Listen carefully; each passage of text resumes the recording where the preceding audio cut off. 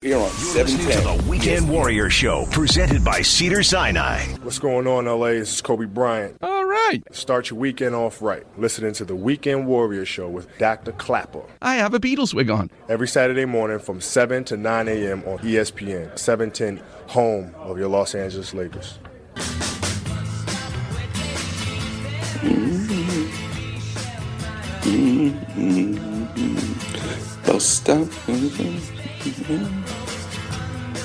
Welcome back, Weekend Warriors. That's Bus Stop.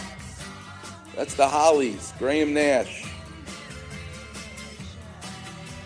Graham Nash was Kobe Bryant.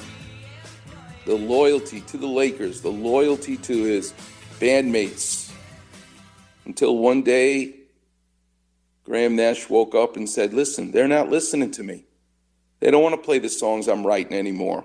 They want to just cover Bob Dylan songs. That's ridiculous. And he left. Kobe Bryant woke up one day and said, I'm done with the Lakers. I'm going to the Clippers, and commits to them. The one thing Graham Nash didn't have is he didn't have Jerry West calling him saying, you can't do that. You can't leave. And Jerry West, thankfully, talked Kobe Bryant out of leaving the Lakers to go to the Clippers so he could spend his entire career for us to enjoy in purple and gold. That's today's topic, loyalty. Can't wait to get into it at 8:15 with my guest, Scott Kaplan.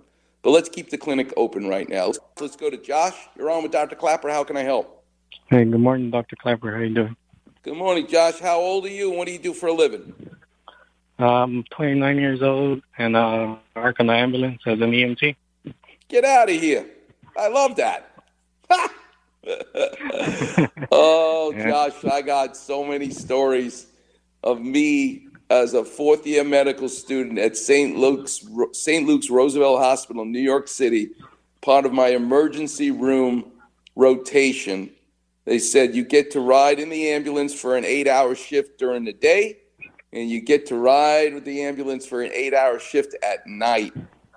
And let me tell you something. It was in February, 6 inches of snow on the ground, and I jump into the back of the ambulance. You would be cracking up if you saw me in my Good Humor ice cream white coat and pants sitting in the back of the ambulance, the two drivers, or I should say the driver and then the co-pilot up in the front, and I'm sitting in the back. I jump in the back of the hospital. They turn to look at me, and I go, come on, let's go to an emergency. And they start laughing, going, we need the radio to call us to an emergency. Nobody's calling us right now. I said, oh, don't you just constantly go to emergencies? I was such an idiot. And they said, no. And then the driver, EMT guy, looks at me and goes, hey, Robbie, do you like donuts? I go, I love donuts.